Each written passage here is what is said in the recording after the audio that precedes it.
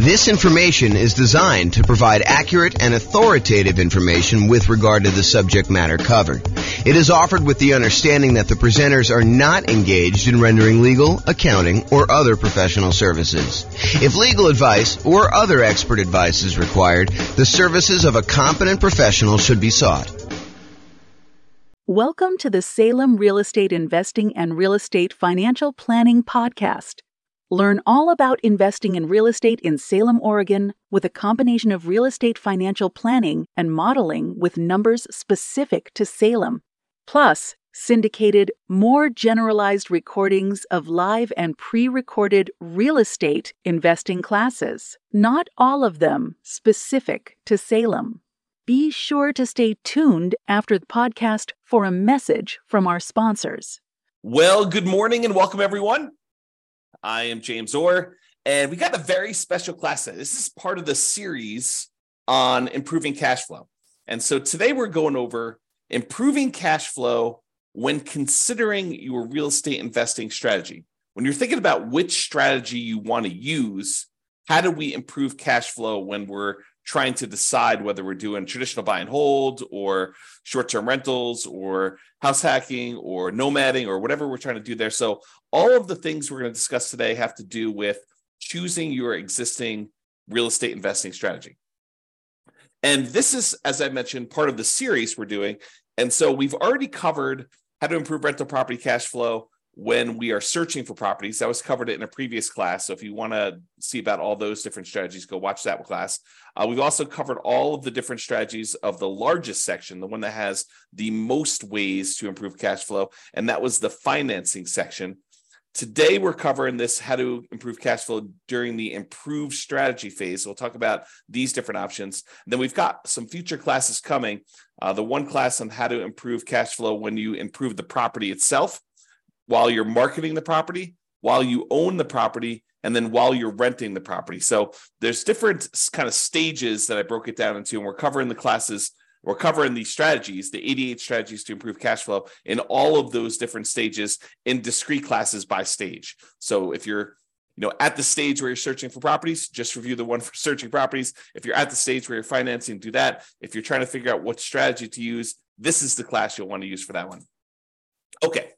So when we're thinking about improving cash flow is really made up of how much income you have coming in on the property, all the different sources of income, especially the rent, but then also things like laundry or renting out different parts of the property, or maybe you add in additional services like landscape service or internet service or things like that nature. So there's different strategies of rent or different sources of income like rent, and then all of the other sources of income you have in the property minus. In order to get cash flow, you have to subtract out all your different expenses. And your expenses are, your mortgage payment, taxes, insurance, maintenance, property management, vacancy, like all of those different things are expenses. And so when you think about how do you optimize, how do you improve cash flow on property? Well, it really consists of two different parts. How do you maximize the income you have on a property? And then how do you minimize all of the different expenses? And a lot of the things we're going to be talking about here today in this class have to do with maximizing income. Although a couple of them have to do a little bit with minimizing expenses, the majority of them are maximizing the income on it. So be sure to consider the impact of both income and expenses and the additional work involved and the value of your time when you're considering all of these different strategies to implement. Because some of the strategies, as you'll find out, they are significantly better cash flow, but they also require a lot more of your time and effort in order to implement them. So just kind of keep that in mind. All right, since we're talking about strategies, this is the list of the different strategies that we've broken out for real estate investing. So I'm not going to cover these because this is going to be covered in its own separate class. However, this is the list. So I'll just run through the titles and you can kind of research these if you want to dig deeper. Buy and hold, real estate investing, buying a property and renting it out and holding onto it for a long period of time. The nomad strategy, buying a property, moving in as an owner occupant, living there for at least a year. It's a requirement of the lender. Usually do this because you can get very low down payments or nothing down payments, and you get improved interest rates, which could lead to some improved cash flow on a property. So you go move into the property, live there for a year, then you convert the property that you just lived into for at least a year into a rental. You buy another property to move into, and you repeat this process until you have as many rental properties as you desire. So that's the nomad strategy. House hacking, which we'll cover a little bit today, because it's one of the strategies we're going to discuss. That is renting out any part of a unit that you're living in. The most common example is you buy a duplex, you rent out one side of the unit, and you live in the other. But it could just be renting out, the property to roommates. You buy a single family home with 4 bedrooms, you live in one of the bedrooms, you rent out the other 3 or even just one, and that is considered house hacking. And there's some variations on that, which we'll talk a little bit about today as well. The BRRRR strategy: buy a property, rehab a property, rent a property, refinance it, and then repeat. So there's the buy, which is the B, and then all those different R's: rehab, rent, refi, and repeat. So all the different bars there for BRRRR. And that's a strategy for being able to buy properties and leave very little or no money in the ideal situation. Most of the time, it's leaving a little bit of money in the deal so that you're able to acquire properties with little down. And then all the quick turning, flipping properties, and then wholesaling and wholetailing. Wholesaling is basically selling your contract in a property to another investor. You find a really good deal and you sell to an investor, and you get a fee for doing that. All the creative financing stuff: buying property subject to, lease option, lease purchase, rent to own, owner financing, agreement for deed, contract for deed, loan assumption, like all of the creative different strategies for financing properties. Those are different strategies. And then partnerships and syndications: if you're going to get together with one or more other folks who want to invest in real estate with you, then you can kind of structure those in various different ways. And then tax liens and tax deeds: whether you are investing in a lien against a property with the hope that the property is, they either pay you a return on it, or in the event that they don't pay you the return, then you can actually foreclose on the property and get ownership of it. And then real estate investment trust, which I don't usually cover, but I include it to be all inclusive, to kind of be comprehensive here. That's that. So these are the different strategies. And you'll see that we're talking about using different strategies here today when we talk about how to improve cash flow. All right, so here's the list. Different ways to improve cash flow when you're thinking about the different strategies you can use as a real estate investor. So one of the different ways you can kind of improve this is to change the term that you're renting out properties. So I think a lot of people think about investing in real estate as you buy a property and you rent it out, and you rent it out to a tenant, and there's a year-long lease in place. And maybe the tenant renews for another year, and you kind of keep doing that. Or maybe they leave early because they got evicted or they can't pay their rent anymore, and you kind of shorten the term in that way. But you could deliberately choose to rent out properties monthly or weekly or nightly, like a vacation rental. So changing the term of the rental can improve your cash flow on a property. We'll talk about that a little bit. Or doing a totally different strategy, like a lease option, where instead of just leasing the property to a tenant, you decide you want to go after a tenant buyer, a tenant who also has the option or a contract to buy the property from you a year or 2 or 3 or 4 or 5 down the road, or 6 months down the road, whatever you negotiate as part of your term. Basically, they will lease the property from you. And then after they lease it from you for a period of time, they're going to buy it from you. And there's some advantages to doing that, which we'll discuss here in a minute. Or you could choose to do a specific niche. You could cater to a group of people who you know are looking to rent in your area. For example, you could choose to focus on student rentals, or you could choose to focus in on traveling nurses and provide them, kind of services related to their particular industry, knowing that they're coming in for, contract periods of time, and they're going to need some extra stuff in your property. Or you could cater to oil workers if you happen to live in an area that has a bunch of people coming into town to do work on the oil kind of stuff that they do. I don't even know what they call it. So you can cater to all these different niches, or you can cater to things like corporate rentals. So you decide to do that. And then I'll kind of group these last 3 together. They're all really versions of house hacking, in my opinion. So we'll talk about roommates, getting roommates, changing a strategy to having roommates, like house hacking with a single family home, or renting by the bed or bedroom. Sometimes especially with like student rentals, sometimes they'll rent out by the bed or bedroom. You might rent out by the bed if you're putting 2 students per room, or you could rent out by the bedroom if you're renting to maybe a graduate student or something like that. Or you could rent by parts. In some cases, you may be renting a property where you rent the garage separately, or you rent access to the community swimming pool separately, or you rent access to the storage units on the property, like the storage shed where somebody wants to be able to store something or whatever they're doing there. So those are different ideas, and we're going to go into those in detail here. All right, so let's talk about term.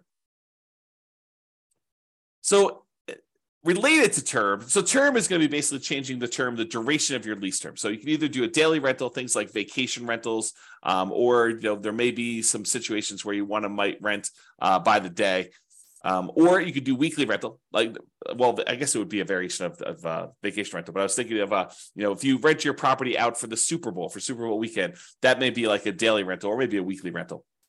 But it's all sort of covered under that short-term rental, vacation rental thing. So you can do daily rentals. You could do weekly rentals. Weekly rentals could be a good strategy, or monthly rentals. Instead of doing the weekly, you could do monthly. Or the traditional way of doing this, I think the most common way that most folks are familiar with is yearly rentals. So in addition to changing the term of your lease, a lot of times you're changing what you're providing with the rental, whether you're providing the house furnished or unfurnished. And so realize that you may have sometimes significant additional startup costs if you're changing the term of your strategy from a year-long lease, which you may be renting out a vacant property, although you could do a furnished year-long lease, and do instead a more of a completely furnished turnkey. Someone shows up almost like a lodging hotel sort of situation where you allow someone to come and stay in the property like that. So typically, rent increases as the duration decreases. So the shorter the term of your lease, typically the higher the rate is. There are probably some exceptions to this, but overall, that's the general rule of thumb. Shorter terms tend to be more expensive than longer terms.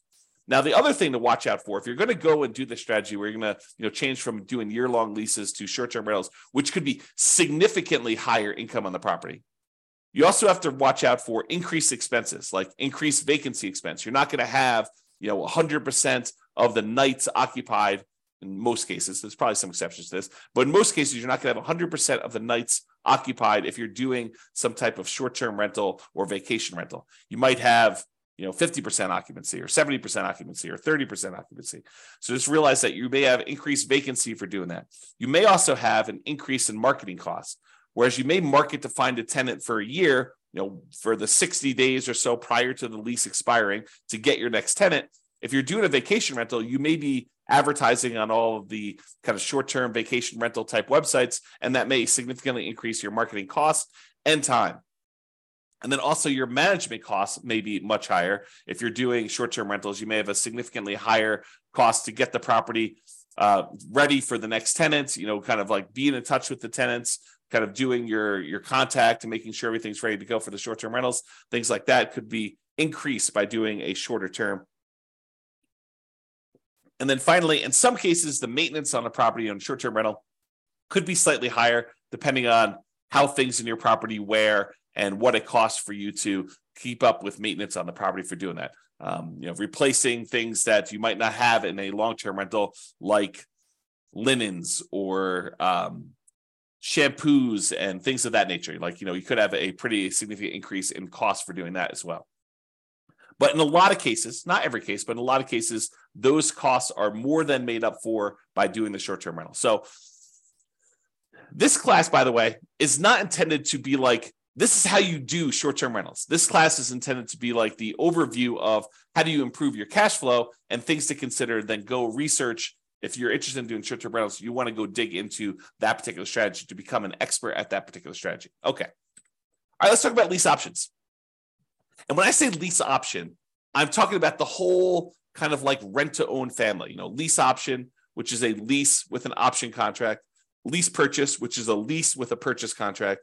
Rent-to-own, which is a generic way to describe these, or lease to own, which is another generic way to describe these. So like I'm talking about that whole family when I say lease option. So I'm not specifically calling out lease option. I'm using it generically. Okay, this tends to provide the lease with option where you find a tenant buyer who wants to lease the property from you with the intention of buying it from you 3 months, 6 months, a year, 2 years, 5 years down the road. It tends to provide exceptional improvement in cash flow in markets where the cost to buy is significantly higher than the cost to rent. In other words, where the price to rent ratio is less than ideal. So if you're in one of those markets where it's really hard to make cash flow work, putting a reasonable amount down because the cost to buy a property is so much higher than the cost to rent a property, this could be a great strategy for you to consider. If you think about it, and I'll just name some numbers here. Let's say in your marketplace, if you were to go try to buy a property, the mortgage with taxes and insurance and everything on it is close to $3,000 a month. But rent on that particular property is, low 2000s, 2,200, maybe 2,000 even, maybe 2,400. But there's a significant difference between what a property would rent for, and even if you put 20% down or 25% down, what the property would cost you to buy. If you're in a market like this, lease option could be an interesting strategy. Why? Because when you're talking to someone who is coming in, they're leasing the property with the intention of buying it later, you need to talk to them about what it's going to cost them to buy the property.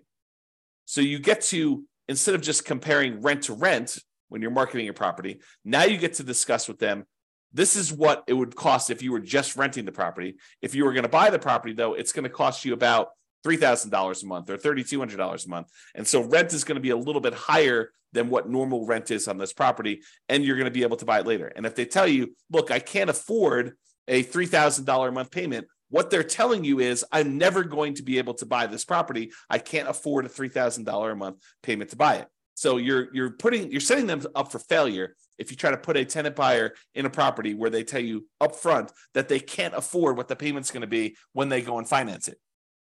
If the only way they can afford the property is when they're renting it, then they're never going to be able to afford the property. Now, there's exceptions to this, right? Like someone comes into a windfall of some sort and they're able to get a big enough down payment where they could buy it all cash and they no longer have a monthly payment, or they get a big enough down payment where they're able to do that, or they think the interest rates are going to go back down. I'm not sure I would be speculating on that, but there are some exceptions where that's the case. But if I would want to put a tenant buyer in a property, if I wanted them to buy the property, which I think I want to play win-win, right? You want someone to be in a deal where they can actually succeed through the process that you're helping them do. You want them to help them buy the property. You don't want to put someone in the property where they're never going to buy. So if you do want to do that, which I think you should, then you put them in the property and they need to be able to afford that monthly payment. And so now you can start comparing what the payment would be when they buy it to what the rent is, and maybe you're able to get a little bit higher than fair market rent for the option for them to be able to buy the property from you at some point in the future. Okay, and I'm very deliberately not going into all the details of, do you apply some of the monthly payment toward their purchase price or anything like that. These are all different things that you need to learn about if you plan on using this strategy, but I'm not going there today because we've got other stuff to cover. This is not intended to be a class on implementing lease options. There's separate classes on that if you really want to dig into that strategy. Okay. However, even if the monthly fee, the amount you're charging them monthly, was completely identical, right? You were able to get only the same amount you were able to get for rent as renting the property versus doing a lease option. You're only able to get that same $2,200 a month, whether you did either strategy. If that was the case, there are some significant improvements to cash flow from getting a non-refundable purchase deposit when the tenant buyer comes in the property. So even if the tenant buyer is only able to pay $2,200 and the tenant would normally pay $2,200, if you're getting for example, a $10,000 non-refundable purchase deposit, that would significantly improve your cash flow on the property. So for example, let's say they had a 3-year period in order to be able to buy the property, and you're getting from them a $10,000 non-refundable purchase deposit. Well, if you take that $10,000 and you kind of like spread it out evenly over a 3-year period, it's almost like getting an extra $250 more per month in cash flow. Even though you're going to take that $10,000 in many cases, you're going to apply it toward the purchase of the property later. So you're trading some of the appreciation you were expecting to get in the property over those next 3 years in exchange for getting better cash flow in the meantime. You're doing some deal alchemy. You're trading future appreciation, the $10,000 of extra appreciation you would have gotten later on when they buy it from you. And you're saying, I'm going to apply that $10,000 towards your purchase. I'm going to take some of the profit I would have gotten at the end when they bought the property from me, and I'm going to take it up front as a non-refundable option fee, which does apply to the purchase price for them, counts as part of their down payment. But then you're also getting that, which if you spread it out over 3 years, looks like you're getting $250 plus per month in extra cash flow. So if you thought you were getting $2,200 a month, now you're really getting $2,450, which is significant in certain markets, right? So that is one way to look at the lease option. And then the other thing is, in general, I think it is true that if you realize rent is a range, right? Unless you have 100 identical properties that are all renting and they're all exactly the same, all the same views, all the same backyards, all the same amenities, all the same layouts, like everything is identical, and a tenant can go in and they've got 100 different ones to choose from, and the rents are going to be pretty much exactly the same for all of those. But if you've got one property and another property, and the other property has slightly different layout or slightly different amenities or slightly different kind of upgrades or slightly different view or slightly different location in the neighborhood, like the rents on those are not identical. And so there's a slight range of what rents can be. If you're a really good marketer, you might be able to get a little bit higher. If you're not such a good marketer, maybe you're going to be a little on the lower end. So realize that the range, rent is not an exact number, and rent ranges vary. And if you're doing a lease option, you're giving someone the ability to buy a property from you, you're almost always going to be on the top of that rent range. You're usually not going to be on the low end of a rent range by putting a property up for lease option, because you're adding something that is extra, that is special, that's valuable to them. So you're almost always going to be at the minimum at the top of the rent range. And in some cases, you're able to get a premium. Okay. And one of the other little perks of doing lease options is you might also improve your cash flow through slightly lower maintenance, slightly lower vacancy, and slightly lower management.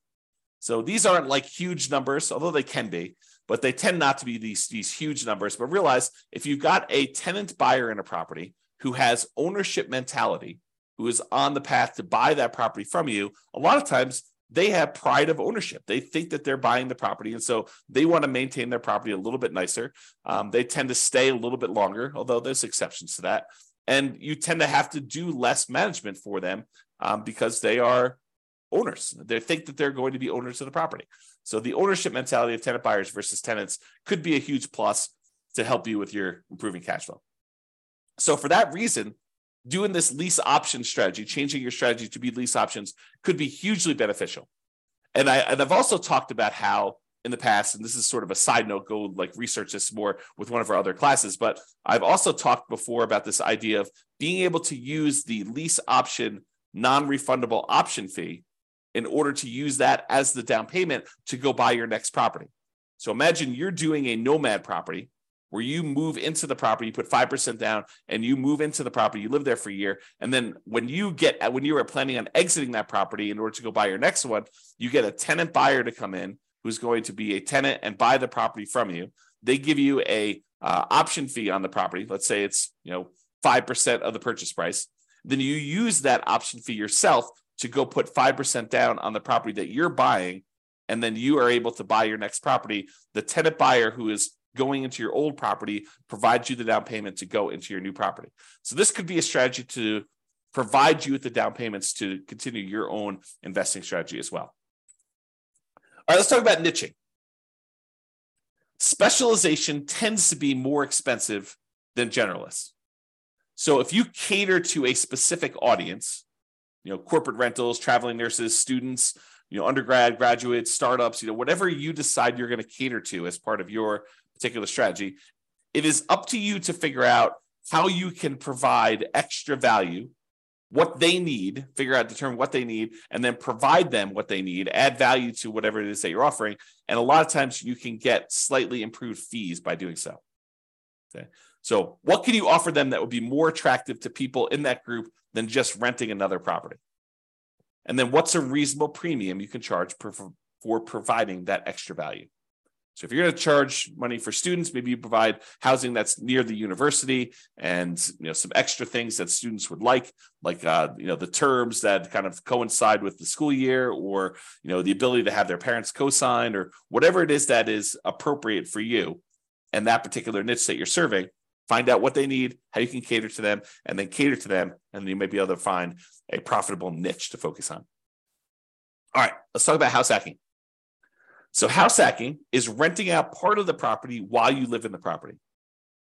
And we're going to go over 3 different examples. We're going to talk about getting roommates. We're going to talk about renting by the bed or bedroom. And then we're going to talk about renting by parts. So let's jump into that. So let's talk about roommates. So imagine you have a single family home. You might be renting bedrooms with use of other parts of the property. So you rent them a bedroom, but they get use of the kitchen and the basement and the living room and maybe a parking spaces if you have that in your property. In some cases, you may have a non-conforming duplex that you could rent out to a roommate. So we see these occasionally come up, but they're properties where they're not duplexes. They're not zoned a duplex.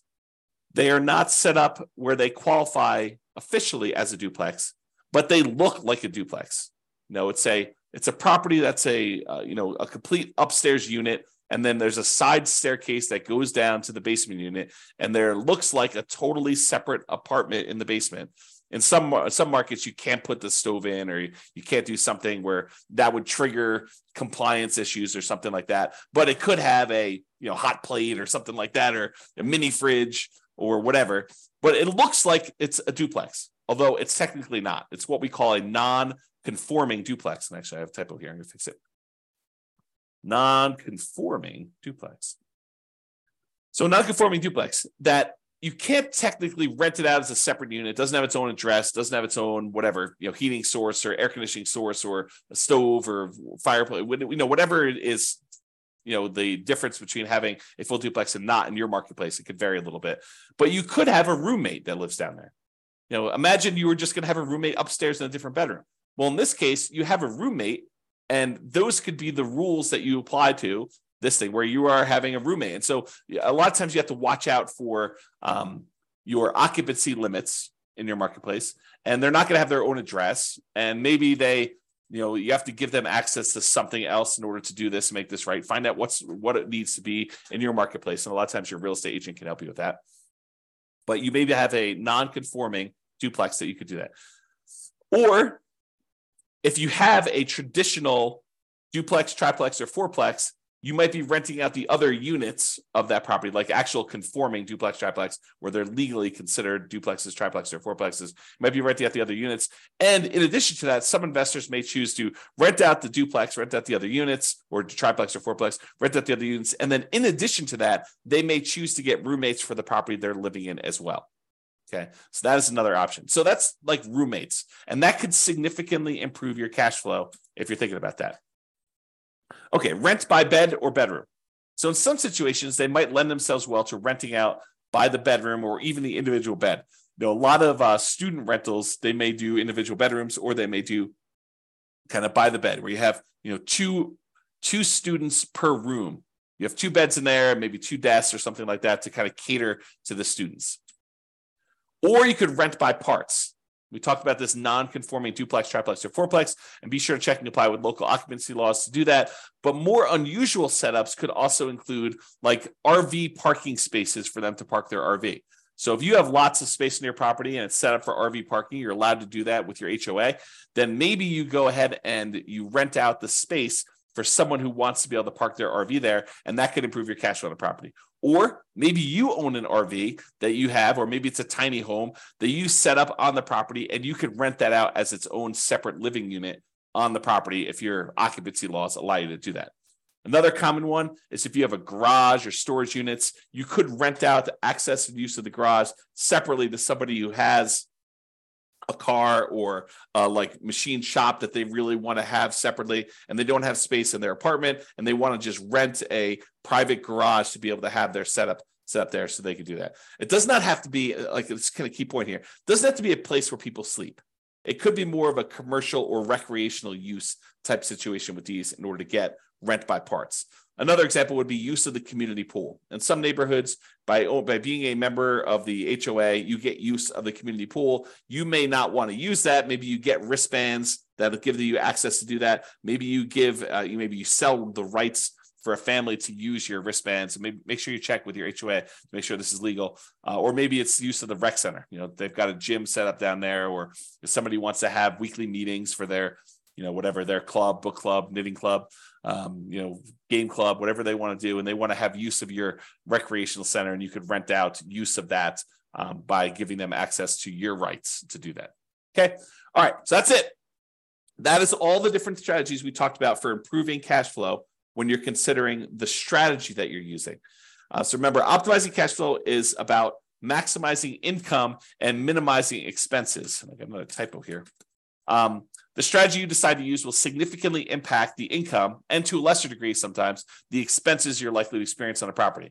It is better, in my opinion, to take a more holistic approach and to optimize at the various stages we discussed earlier: the financing stage, the searching stage, the kind of like choosing your real estate investing strategy stage, when you're owning the property, when you're marketing the property, like when you're renting the property, all these different things. Kind of pick and choose and try to optimize as many of those different things as you can to improve your cash flow, especially in a market where prices are high, interest rates are high, and your rents are lagging. We need to do more things than we've done in the past. Cash flow has become more important than ever and harder to achieve than ever in a lot of ways. And so we really need to implement these 88 strategies that we have in order to improve your cash flow. All right, so that's it. This has been James Orr. I hope you've enjoyed class. I will talk to you soon. Bye-bye for now. With home prices up, mortgage interest rates up, and rents up but not quite enough to counteract the higher prices and interest rates, cash flow on rental properties in Salem is harder than ever. Book a call with the Real Estate Financial Planner to apply our proprietary 88 strategies to improve cash flow on your rentals. See the show notes for a link to schedule your call and improve your cash flow today. If you're a real estate agent, lender, or professional in Salem that wants to help our real estate investor listeners, consider reaching out to learn about collaboration opportunities with this podcast. We'd love to add more value to our listeners by having you assist our investors buy, sell, and finance their real estate investments. See the show notes to schedule a call to discuss collaboration opportunities.